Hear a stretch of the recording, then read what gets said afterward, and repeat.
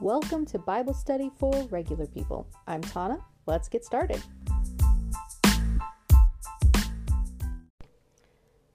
First, in case there's any background noise, that is because it is at the moment 9 o'clock at night and still 63 degrees outside, and it hasn't really cooled off yet inside my house. So I have to have the window open. So there may be background noise this episode. I have no idea. But we're starting in Psalm 86. The theme is devoted trust in times of deep trouble, and of course it's by David. Verse 1. Bend down, O Lord, and hear my prayer. Answer me, for I need your help. Protect me, for I'm devoted to you. Save me, for I serve you and trust you. You are my God. Be merciful to me, O Lord, for I am calling on you constantly. I am calling on you constantly. I love that. Verse 4. Give me happiness, O Lord, for I give myself to you. O Lord, you are so good, so ready to forgive, so full of unfailing love for all who ask for your help. Listen closely to my prayer, Lord. Hear my urgent cry. I will call to you whenever I'm in trouble, and you will answer me. No pagan god is like you, O Lord. None can do what you do. All the nations you made will come and bow before you, Lord. They will praise your holy name. For you are great and perform wonderful deeds. You alone are God.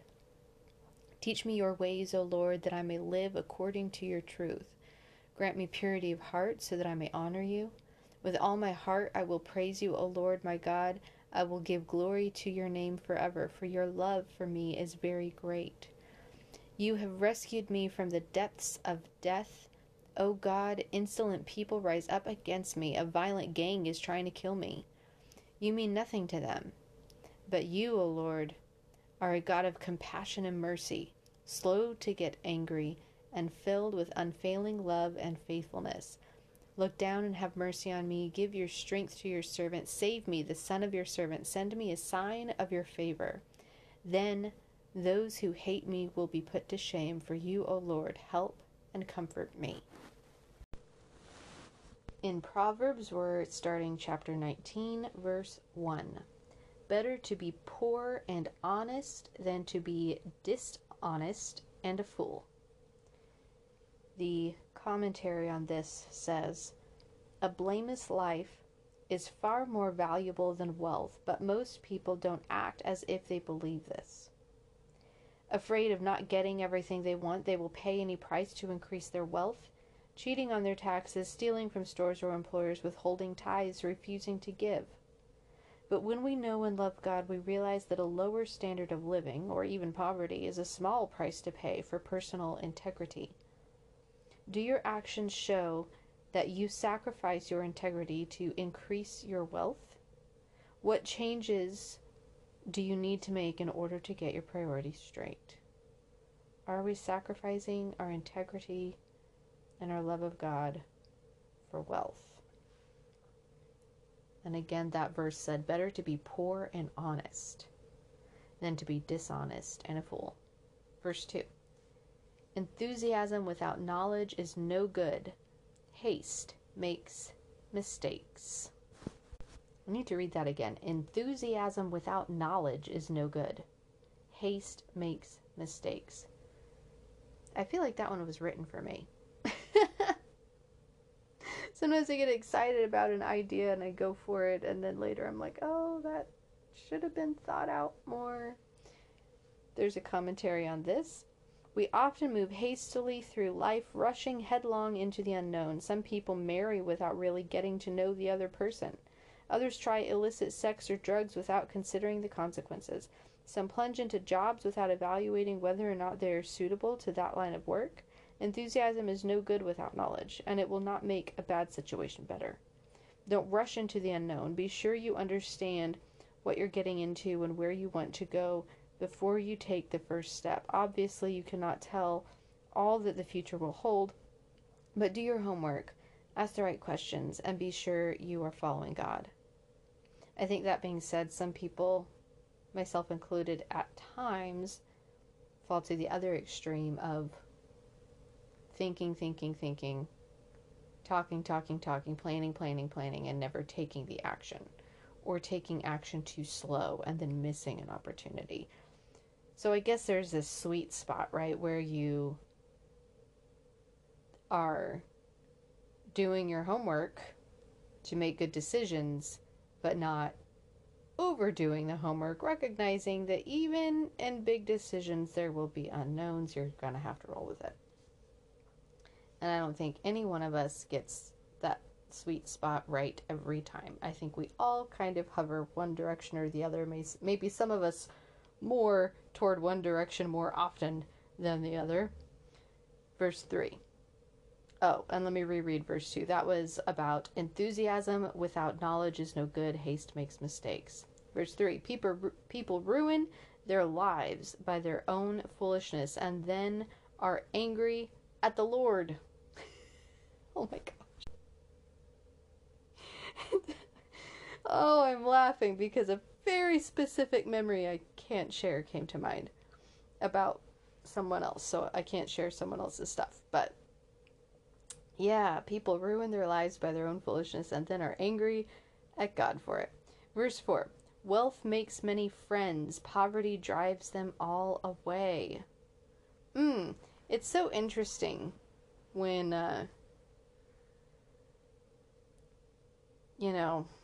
like verse 1, better to be poor and honest than to be dishonest and a fool. And then verse 4 says, wealth makes many friends. And friends is in quotes, by the way. I should clarify that. Wealth makes many, quote-unquote, friends. Poverty drives them all away.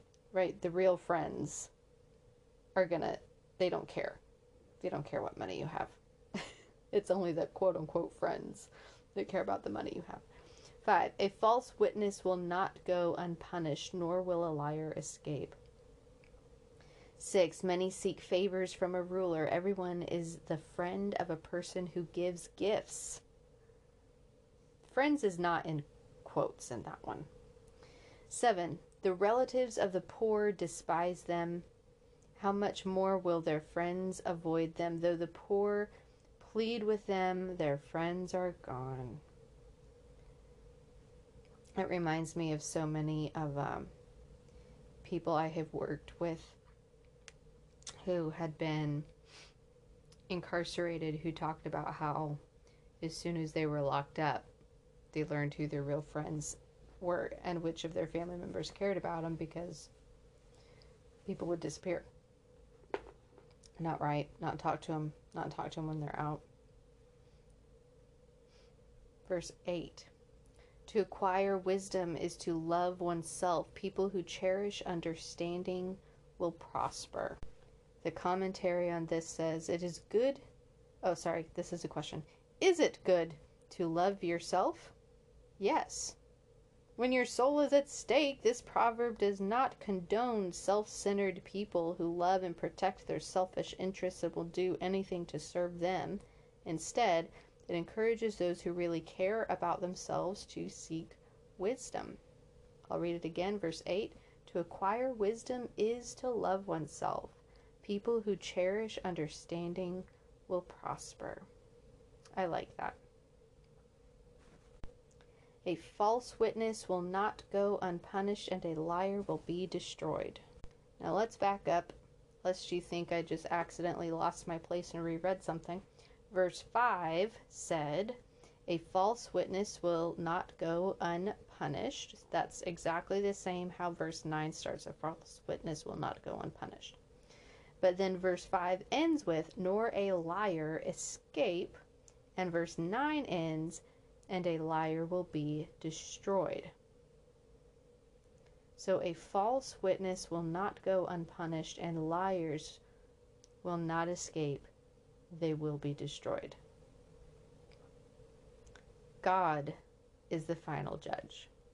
He knows who is testifying truthfully, and he knows who is lying under oath, putting other people's lives in jeopardy by it. He is not cool with that. Verse 10. It isn't right for a fool to live in luxury or for a slave to rule over princes. Interesting. 11. Sensible people control their temper. They earn respect by overlooking wrongs. Man, that deserves a second read. Sensible people control their temper. They earn respect by overlooking wrongs. I feel like that's so true when you apply that to a work environment. Right, control freak bosses who flip out over the tiniest mistake lose respect from their employees. But bosses that take the road of, hey, it's okay, everybody makes mistakes, I do too, we got this, let's fix this as a team, whatever it is, those are the bosses that earn respect by doing that. Because the bosses who jump down people's throats over every little mistake, their employees are watching for every little mistake that they make next. And they will, because they're human too. Nobody's that perfect and consistent. Verse 12, the king's anger is like a lion's roar, but his favor is like dew on the grass. 13, a foolish child is a calamity to a father. A quarrelsome wife is as annoying as constant dripping. Ew. 14.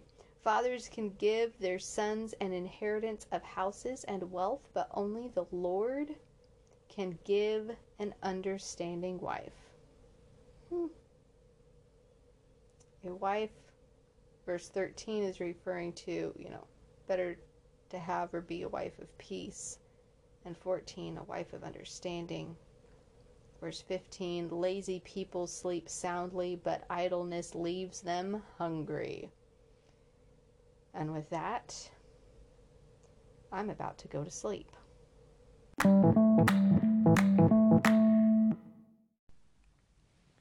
the New Testament, we're in Galatians 3. My Bible has a header here, so I'm going to read that. It's titled, The Superiority of the Gospel. The Galatians were beginning to believe the claims of the false teachers and turning from the gospel Paul had preached to a form of legalism. Paul reminds them that they began their life in Christ and received the Holy Spirit by faith, not by keeping the law. He then argues strongly, appealing to the Old Testament and the life of Abraham, that the good news revealed in Christ is far superior to the set of rules and regulations that the false teachers wanted people to submit to.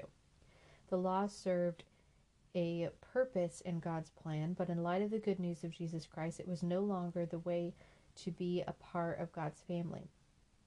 All people, Jew, Gentile, slave, free, male, and female, are children of God in Christ. In light of that, I'm interested to refresh my memory on what Paul says about this, thinking back to what James said, which is faith without deeds is dead. Right? What's going to be Paul's take on that? It's been a while since I've read it, so I don't remember. So it's always nice to read something with fresh eyes again. Here we go. Galatians chapter 3, starting in verse 1. Actually, let me do the refresher because I forgot to do that.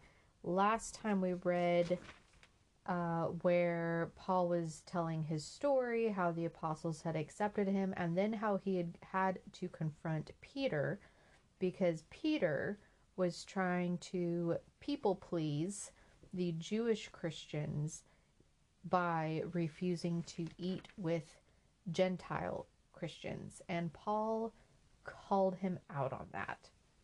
So that's what we read last time, now starting in chapter 3. O foolish Galatians, who has cast an evil spell on you? For the meaning of Jesus Christ's death was made as clear to you as if you had seen a picture of his death on the cross. Let me ask you this one question. Did you receive the Holy Spirit by obeying the law of Moses? Of course not. You received the Spirit because you believed the message you heard about Christ. How foolish can you be? After starting your Christian lives in this spirit, why are you now trying to become perfect by your own human effort? Have you experienced so much for nothing? Surely it was not in vain, was it? I ask you again, does God give you the Holy Spirit and work miracles among you because you obey the law? Of course not. It is because you believe the message you heard about Christ. In the same way, Abraham believed God, and God counted him as righteous because of his faith. The real children of Abraham, then, are those who put their faith in God. What's more, the scriptures looked forward to this time when God would declare the Gentiles to be righteous because of their faith. God proclaimed this good news to Abraham long ago when he said, "All nations will be blessed through you." So all who put their faith in Christ share the same blessing Abraham received because of his faith. But those who depend on the law to make them right with God are under his curse, for the scriptures say, "Cursed is everyone who does not observe and obey all the commands that are written in God's book of the law." So it is clear that no one can be made right with God by trying to keep the law. For the scriptures say, "It is through faith that a righteous person has life." This way of faith is very different from the way of law, which says it is through obeying the law that a person has life. But Christ has rescued us from the curse pronounced by the law. When he was hung on the cross, he took upon himself the curse for our wrongdoing. For it is written in the scriptures, "Cursed is everyone who is hung on a tree." Through Christ Jesus, God has blessed the Gentiles with the same blessing he promised to Abraham, so that we who are believers might receive the promised Holy Spirit through faith. Going through the commentary on this section, I'm going to read some on verse 5. Verse 5 said, "I ask you again, does God give you the Holy Spirit and work miracles among you because you obey the law? Of course not. It is because you believe the message you heard about Christ." Commentator writes, the Galatians knew that they had received the Holy Spirit when they believed, not when they obeyed the law. Remember, the Galatians they weren't Jewish, so they weren't previously following the law, but of course we had the Judaizers trying to get them to follow the law. People still feel insecure in their faith because faith alone seems too easy. People still try to get closer to God by following rules. While certain disciplines, parentheses, Bible study, prayer, and service may help us grow, they must not take the place of the Holy Spirit in us or become ends in themselves. By asking these questions, Paul hoped to get the Galatians to focus again on Christ as the foundation of their faith. I like that, the way that they worded that there, Bible study, prayer, service, spiritual disciplines are fantastic for bringing us closer to God, knowing his word, getting his guidance, but they are not what saves us. Christ saves us because of our faith. And here's another golden nugget. The Holy Spirit gives Christians great power to live for God. Some Christians want more than this. They want to live in a state of perpetual excitement. The tedium of everyday living leads them to conclude that something is wrong spiritually. Often the Holy Spirit's greatest work is teaching us to persist, to keep on doing what is right, even when it no longer seems interesting or exciting. I love that. I think that shows the maturation of our faith. To be following Christ and doing good even when there's nothing super exciting, filling, or thrilling about it. It may seem tedious, but it's a lifestyle. And to not get sucked into feeling like we always have to be on some sort of mountaintop experience. That's just not realistic. Well, that's just my opinion. Take it or leave it, whatever. Now, continuing on, we're picking up in verse 15 of chapter 3. Dear brothers and sisters, here's an example from everyday life. Just as no one can set aside or amend an irrevocable agreement, so it is in this case. God gave the promises to Abraham and his child, and notice that the scripture doesn't say to his children, as if it meant many descendants. Rather, it says to his child, and that, of course, means Christ. This is what I am trying to say. The agreement God made with Abraham could not be canceled 430 years later when God gave the law to Moses. God would be breaking his promise. For if the inheritance could be received by keeping the law, then it would not be the result of accepting God's promise, but God graciously gave it to Abraham as a promise. Why then was the law given? It was given alongside the promise to show people their sins. But the law was designed to last only until the coming of the child who was promised. God gave his law through angels to Moses, who was the mediator between God and the people. Now, a mediator is helpful if more than one party must reach an agreement, but God, who is one, did not use a mediator when he gave his promise to Abraham. Is there a conflict then between God's law and God's promises? Absolutely not. If the law could give us new life, we could be made right with God by obeying it. But the scriptures declare that we are all prisoners of sin, so we receive God's promise of freedom only by believing in Jesus Christ. And that's where we're going to stop. So I paused the recording, and if you ever wonder how I pick which commentary to read, that's how. I just pause it, I read ahead on the commentary and pick whichever ones are good I want to share. So I prayed about this piece of scripture, asking God if there was anything he wanted to make clear to me or whoever, 2-3 people that might listen to this, is there anything he wanted to emphasize here? And I just took a moment to pause and listen. And the response I got was, I am the law. I am the judge. And so I'm going to share a few of the commentary and then reread this piece with that in mind, of him saying, I am the law. I am the judge. This first piece of commentary is on verses 18 and 19, which said, for if the inheritance could be received by keeping the law, then it would not be the result of accepting God's promise. But God graciously gave it to Abraham as a promise. Why then was the law given? It was given alongside the promise to show people their sins. But the law was designed to last only until the coming of the child who was promised. The commentary says the law has two functions. On the positive side, it reveals the nature and will of God and shows people how to live.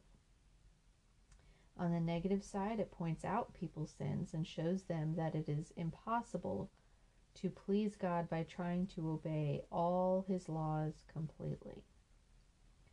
God's promise to Abraham dealt with Abraham's faith. The law focuses on actions. The covenant with Abraham shows that faith is the only way to be saved. The law shows how to obey God in grateful response. Faith does not annul the law, but the more we know God, the more we see how sinful we are. Then we are driven to depend on our faith in Christ alone for our salvation. I'm going to reread this and then we'll flip back to the promises. We'll flip back to Genesis to read the promise to Abraham, and we'll flip back to Exodus to read where the law is given to Moses, so we know we've got the right context here. So, going back to verse 15, dear brothers and sisters, here's an example from everyday life. Just as no one can set aside or amend an irrevocable agreement, so it is in this case. God gave the promises to Abraham and his child.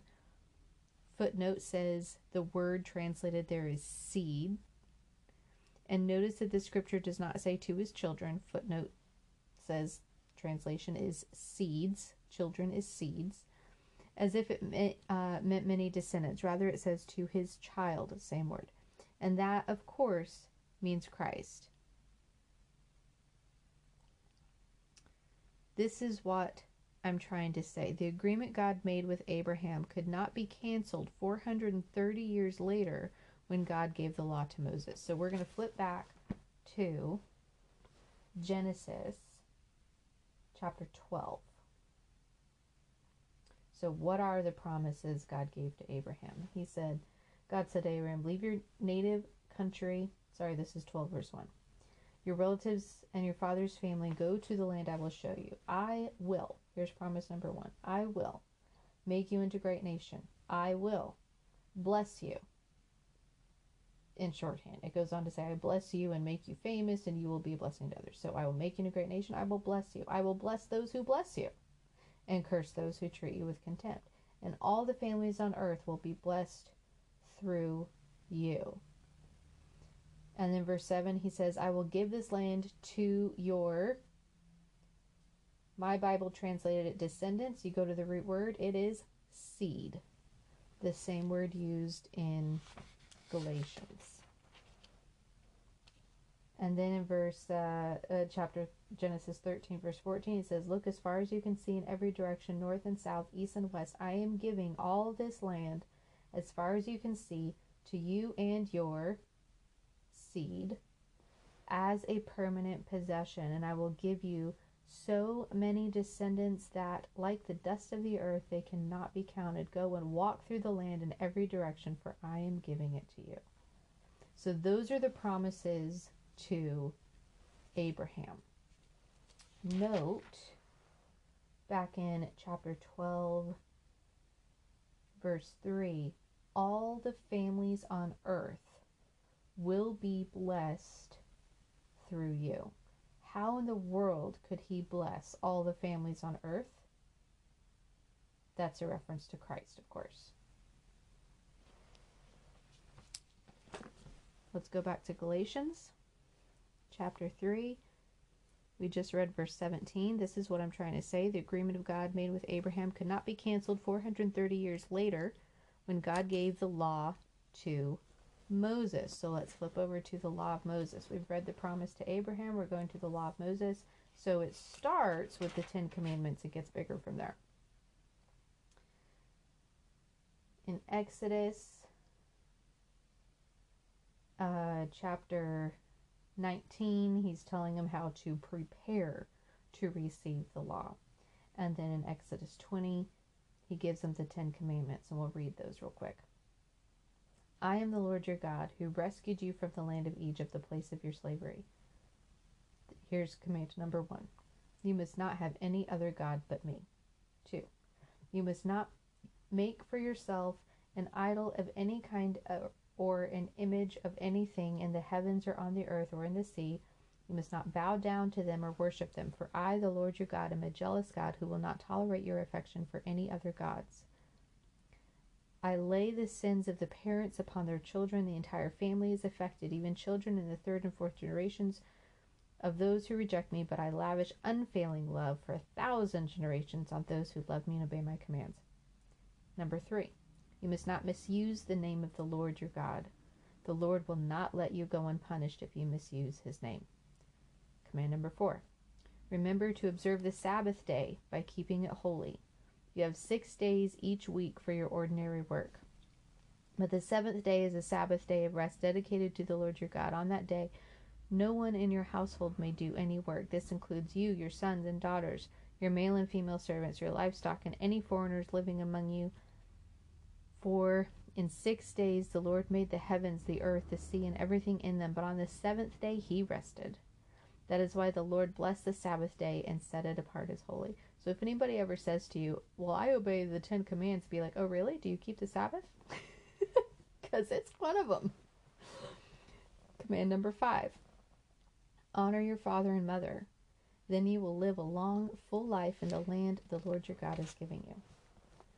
Command number 6. You must not murder. 7. You must not commit adultery. 8. You must not steal. 9. You must not testify falsely against your neighbor. And remember, we've been reading a lot in the Proverbs about how much God despises false testimony. And command number 10, you must not covet your neighbor's house. You must not covet your neighbor's wife, male or female servant, ox or donkey, or anything else that belongs to your neighbor. So now we have a refresher. Now that's how the law starts, is with the 10 Commandments, and expands from there to proper use of altars and fair treatment of slaves. Now, if you don't already know, keep in mind, anywhere scripture refers to slaves, it is nothing like the horrific atrocities of historical U.S. slavery. It is nothing like that. It starts with, set your slave free after 6 years and he gets to keep his wife and take his family with him. It's usually more about debt, and it's for a limited time. They're kind of employed and then they're set free. Anyway, it's very different from U.S. slavery. So there's our refresher on the promises to Abraham, the laws to Moses. Picking up in verse 17, God would be breaking his promise, meaning if the law canceled out the promise to Abraham. For if the inheritance could be received, the inheritance referring to the promise to Abraham of the land and the blessings, and the whole world will be blessed through him. If the inheritance could be received by keeping the law, then it would not be the result of accepting God's promise. He's saying, you're going to get it because I'm telling you I'm giving it to you. It's not like he changed his mind later and said, oh, nope, I take it back. Just kidding. Now you have to do all of these things in order to get it. Right? Paul's pointing it out. God doesn't work that way. But God graciously gave it to Abraham as a promise. Why then was the law given? It was given alongside the promise to show people their sins. And remember what God just said to me. He said, I am the law. I am the judge. And I think even the 10 Commandments are hard to follow. Then you add everything else. There's absolutely no way. And even people in Scripture talk about how nobody could go their whole life never breaking one of these laws. I think it highlights how, the law is